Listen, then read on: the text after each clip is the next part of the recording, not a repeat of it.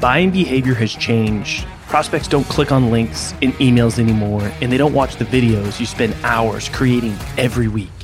Instead, send personalized gifts and memes using Vidyou. You can quickly create engaging, personalized content that immediately grabs your prospect's attention, helps you stand out in the inbox, and does it all without forcing them to click anything or go anywhere. Head over to vidyou.io/salescast to sign up for free and spend less time getting your messages across and more time selling.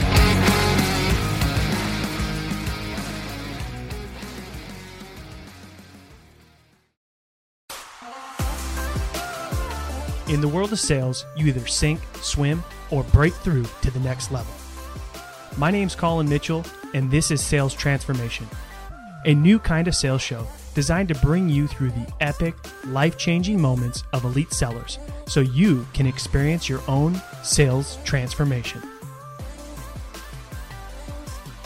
All right, welcome to another episode of Sales Transformation. I'm very excited for today's guest.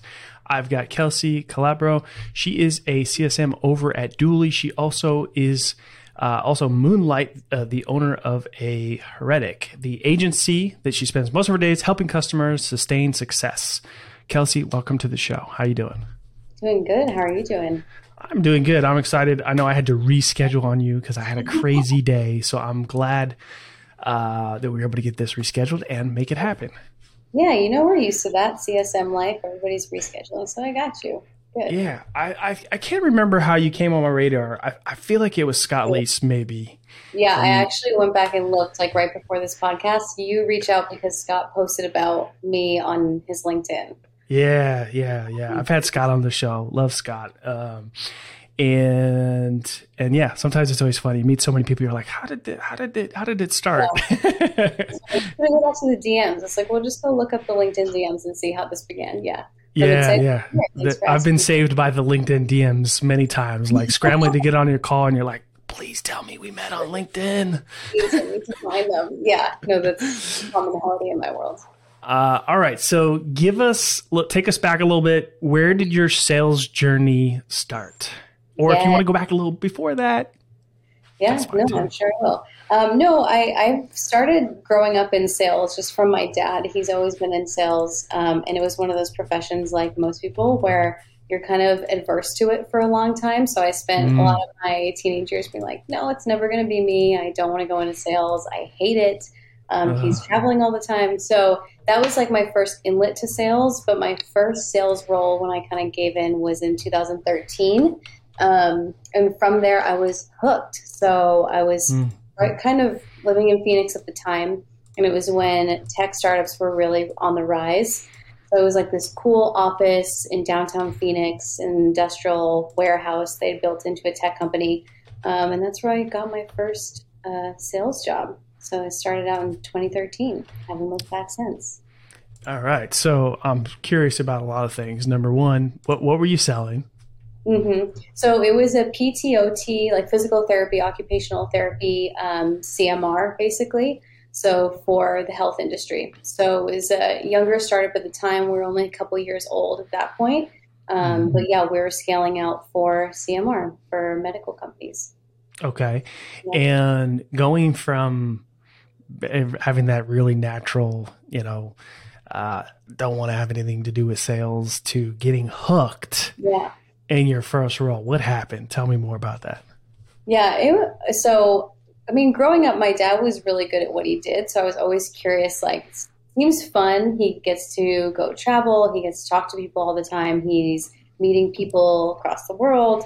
He made good money. So it was intriguing, but it wasn't until that company at the time where I got to actually meet and be more involved in tech and see what tech looked like in a really young market that I was like, this is everything that I want. So I actually started out in customer support because that's really how you could get your in at the company.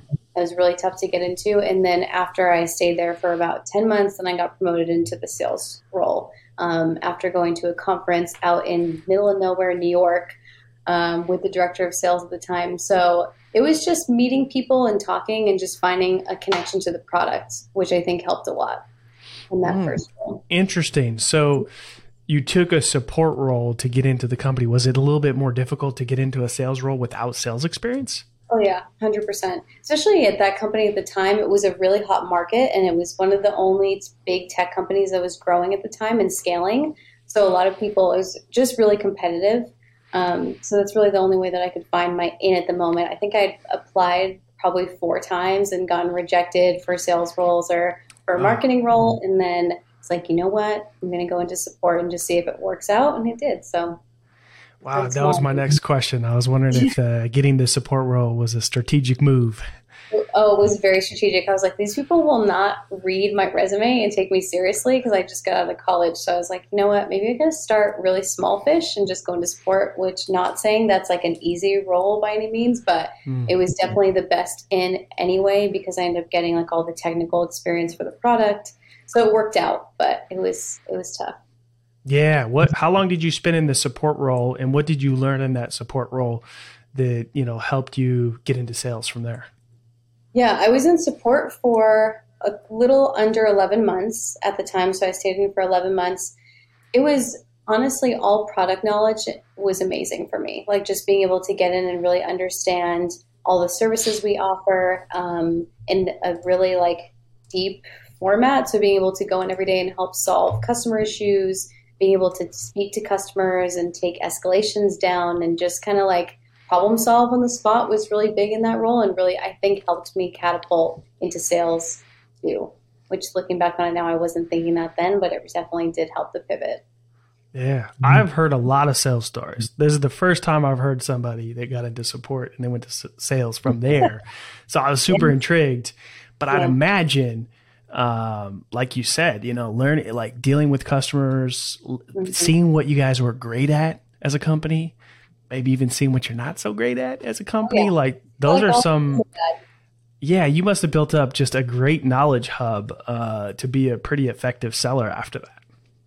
Yeah, well, I think too, that field was unique for me at the time. It's medical. So you're dealing with HIPAA, you're dealing with Medicare, Medicaid, you're dealing with ICD-10 codes and like mapping for therapists into clients. So it was a lot of technical learning and a lot of medical terminology learning for me at the time, which I think getting into that sales role, it just gave me a leg up because I had a chance to already know all of that coming into that department. So it was the best decision for me at the time, and it's how I got into sales. So, okay. All right. So, and then how much time did you spend there at that company, and then walk us through kind of how your sales journey advanced from there? Yeah, I was there for about 3.5 years. So I stayed in that sales role for a long time. And then we just started pivoting outside of, we were growing a lot. And at that point, I was dating somebody kind of in the middle of wanting to move outside of Phoenix.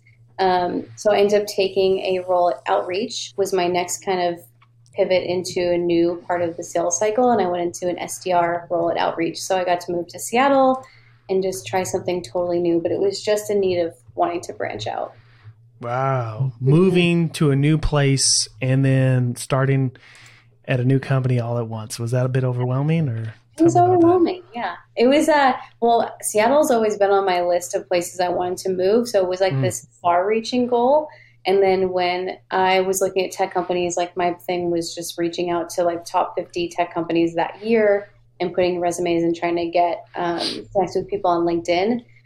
So once I connected with the Outreach hiring manager, I was like, if they give me an offer, I'm going to have to go there and find a place pretty quickly. So that was stressful. It's like, get an offer. They're like, we need you here in 2 weeks. And you're like, oh shit, what am I going to do now? Yeah. 2 weeks. I think it was 3 weeks. They gave me 3 weeks. And I was like, okay, got to do it. So that was the next move.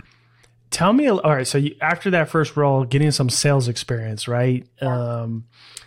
At that point, did you feel like, okay, sales is for me, this is it? Yeah, I think I still felt leaving my first sales job was difficult because I really liked that role and it was really tailored to me and it was so unique. I don't think I'll ever find anything like it again. So going into the SDR role was totally different for me. I had no clue what it was, what it entailed. SDR roles were really new at that point. That was like early 2016 or so. I felt sold on sales, but I just didn't know about the role. But I went into it trying to be like, I'll just figure it out and see how it goes anyway. Yeah. So tell me a little bit about how you approached, because I'm sure there's some people that are curious about how you approach getting that job, right? So setting a goal of like, I want to work for a top 50 tech company. Mm-hmm. How did you approach the job search of landing, I guess a dream job and then kind of in a place that you also wanted to live? Yeah. It's kind of the same process for all of the jobs that I feel that I've gotten in the last 10 years is try to look up the list, like top 50 tech companies in your area or an area you want to move, and just really target them with strategic messaging. So with outreach, I don't remember it as well. I know I pulled the list of top 50 and I was like, outreach fits kind of all the molds of what I'm looking for. And I Yeah. remember reaching out to people on LinkedIn and just trying to get an understanding of like what their role entailed, what they thought about the company, and just kind of make connections. And I feel like somebody, if I remember correctly, that I had connected with on LinkedIn actually put my resume in to the hiring manager. And that's how I ended up meeting with them and having that You mean interview. you didn't just like submit it on the And it job was board and leave it up to them to reach out to you?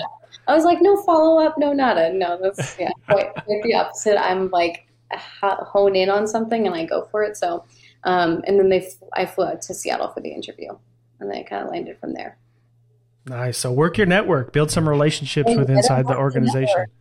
I would say if anybody's looking for like really unique, creative things to do, that's kind of like I feel like an easy one for everybody to do. But I know in 2020, I was interviewing for this company called Artsy at the time, and their CEO does Good Morning America sessions like every couple of months, every few months. And he actually did an episode on how to interview and what interview questions they ask in their interviews. So I pulled those and I answered them and sent him a LinkedIn video answering like three of the top questions he had posted about or talked about. And he wrote me right back and he was like, send me your resume, submit it. And we got all the way to the end of like getting the offer letter and then didn't come through. But I got that far. I got that far. Wow. When you found that video, it must have been like, oh, I can do I was something like, with this is this. gold. Yeah, this is gold. We have to capitalize on that. Yeah. Yeah. Okay. So fast forward a little bit to kind of, what you're doing today. What was that transition like? And, let's talk a little bit about that. Yeah, I think what I talk about a lot now is I felt like in sales, one thing that was kind of stifling me was the career pathing didn't feel synonymous with what I was looking for. So, you see people going into SDR roles and then going to AE roles and then their senior AE. It's very linear to me. I never felt connected to that. So the CSM role has been on my radar for years. It just wasn't until Dooly came along that I was like, this is the company it's going to be for. So it took me a while to figure out what that career path could look like, and it was really hard to get there. But it ended up happening in 2021, so I got lucky. And what is it specifically that attracted you to that role? Yeah, and after being in like high-paced tech, fast tech for the last 7-8 years, in sales roles and in SDR roles specifically, there was just a nature to it that I was over. Like I genuinely was just tapped out. I was burnt out. I wasn't the best cold caller. I'm not the best person that you meet on a call in 30 seconds. I can pitch you and you see the value and you're like, yeah, that was compelling enough. So I had a lot of blind spots and a lot of weaknesses as an SDR. I'm definitely a better closer. And then for CS, like wanting to make that transition into customer success really just came down to I like the adrenaline of sales. I'm just kind of tired of holding this heavy quota every month, even though now I have churn and retention and all this other things on my back. It's different. I like the longer strategic play of like diving into accounts and getting to know customers and championing for them and everything. So it was the right move. Yeah. So what would you say for other sellers, like if they're feeling those same type of feelings of like, oh, I'm just over like the activity quotas and like the stress and like the emotional up and down, like I don't even know if I should be in sales. Like what would you suggest they do to maybe, prepare for like a CSM role or start putting themselves out there for a CSM role? Yeah. The best thing that I did honestly was being able to try out different roles. Like I got very lucky and I really put my neck out on the line with every company that I was at to be like, okay, I want to try account executive role. So I would go work and get an AE job somewhere that I felt compelled towards, or going for an SDR role. Trying out different parts of the sales cycle helped a lot in figuring out where I really wanted to be. Even though I didn't have any CSM experience, I knew at the end of the day, after 8 or 9 years of being in sales, that was going to be like a great role for me. So I would say if you can, anywhere you were at, like try to career path into different roles, AE if you're an SDR. Don't be afraid to go backwards. If you're an account executive and you want to try your hand at SDR work, like that's great too. But ultimately, like taking on side projects for me was a really key factor in knowing kind of that I wanted to step into something different outside of sales. I need a little bit more partnership, a little bit more management. I need a little bit more of the CS involvement, relationship building side of it. So it took a long time, but you'll get there. Yeah. What are some of the challenges that you've dealt with, like transitioning? Like what? Challenges, so many. I would say like the vernacular of CS life is different. I mean, you have to learn a lot about advocacy and how you can really like champion and play into your customers. Like, again, you're selling them constantly on the value, but you don't want to be a seller. So there's a fine line and a fine balance to walk there, which was hard for me at first, is understanding like difference between demo and training and supporting and selling. So that took a little bit of time, but ultimately I got pretty lucky because I just got thrown into the fish at Dooly and I was like, thrown into the water, we're good. We'll figure it out. So what is it you love most about being a CSM now? So many things. It's hard. It's really challenging, but I love my team. Like my manager makes it amazing and she's taught me so much. But I would say genuinely being able to reach out to accounts and look at usage and just like dive and get analytical with them. There's honestly nothing better than taking a look. Like we just got like really big data overview for all accounts. So now I can kind of do deep dives and be like, there's drop here. These people need a little bit more turnkey. We need to figure out where training needs to be involved. So going into every account with a different perspective and being able to really troubleshoot for them and come to the table with solutions is like one of my favorite things. Yeah. So just being able to like be proactive and make decisions based on data and seeing who needs help where. Sounds like you really enjoy that part of the job. Yeah, it's autonomous. It's something that you can really take ownership of. One thing that I always say to people when they ask about like the pivot from SDR to CSM or out of selling into CS, like it is a role where you are given autonomy, truthfully, and ownership. And at the end of the day, if your accounts fail, like you fail. It's the same with quota for sellers. Like you don't hit your quota, you got to look at your process. So for CS, it's the same thing. If your accounts aren't succeeding, it's something you got to go back and keep tweaking your process and figure out how you can make it better. Yeah. So tell me a little bit about your writing agency and the work you do there and when that started and all the good stuff. Yeah, good question. I love talking about this. So I started that in 2020 during COVID. So it really was just bred out of like being super exhausted of being in quarantine by myself in Phoenix for that amount of time. And I was wanting to start honing in on like what my passions are and what things I could optimize for the future. So two of those things for me are art and writing. So I started an art business called Curatorium. It's on my LinkedIn, but I don't do much with it. It's just kind of something that if it trickles in, it's great. But I was trying to build it out and it just wasn't sticking.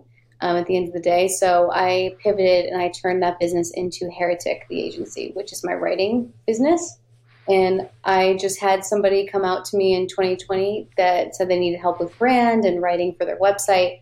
So I took it on as a project and I got hooked on it and was like, this could be something great within B2B SaaS. So I just ran with it, incorporated, and started gaining clients from there. Was it a little scary taking on the first client? Yeah, I was like, I don't do this professionally. Like, I have no idea what I'm doing, right? They're like, yeah, no, you're a guy, I trust you. And I was like, oh, okay, we'll just run with it. So it was scary, yes, because you have to do all of it on your own. Like, truly solopreneurship is counting, retention, making sure they're happy, you're delivering. It was terrifying, yeah. Yeah, because I think, people that are maybe thinking about, starting something on the side or whatever, turning a passion into, another revenue stream, it can be a little scary, like taking on that first client where you're like, I don't even know if I can do this. Yeah, no, 100%. I was like, I have no idea what I'm doing. But It took a while. I'll say, like, it's been almost a little over a year and I'm still figuring it out, but I have great clients that have reached out so far. So it's just a learning curve. But I always caution, like, everybody should try it at some point. If you're questioning it, like, just dive in and I promise it'll work out. It always works out. Get into action. You don't have to have everything figured out. Exactly. There's no such thing as a perfect plan. None at all. Well, awesome. Thank you so much for coming on. How can people easily get into your world? Yes. So you can just hit me on LinkedIn. So Kelsey Calabro on LinkedIn. I'm also on Twitter, Antisocial Kels. I know the name is a little confusing. But yeah, you can find me on LinkedIn, on Twitter. You'll find my Heretic, the agency website is on my LinkedIn as well. So if anybody ever has questions about ghostwriting or book editing or content for their company, you can at me there. Awesome. We will drop all the links in there for in the show notes for everyone. If you enjoyed today's episode, please write us a review, share the show with your friends, and then we're always listening for your feedback. You can go over to salestransformation.fm and drop me a voice DM, and I will get back to you. Hey, you stuck around. That tells me you're serious about your own sales transformation. If you're tired of doing things the old way and want to get started in your journey with other people on the same path, head over to salescast.community and crush your numbers on your leaderboard. Yeah, it's free, salescast.community. Send me a DM with your best pitch and mention this ad, and I might even give you free access to our best templates.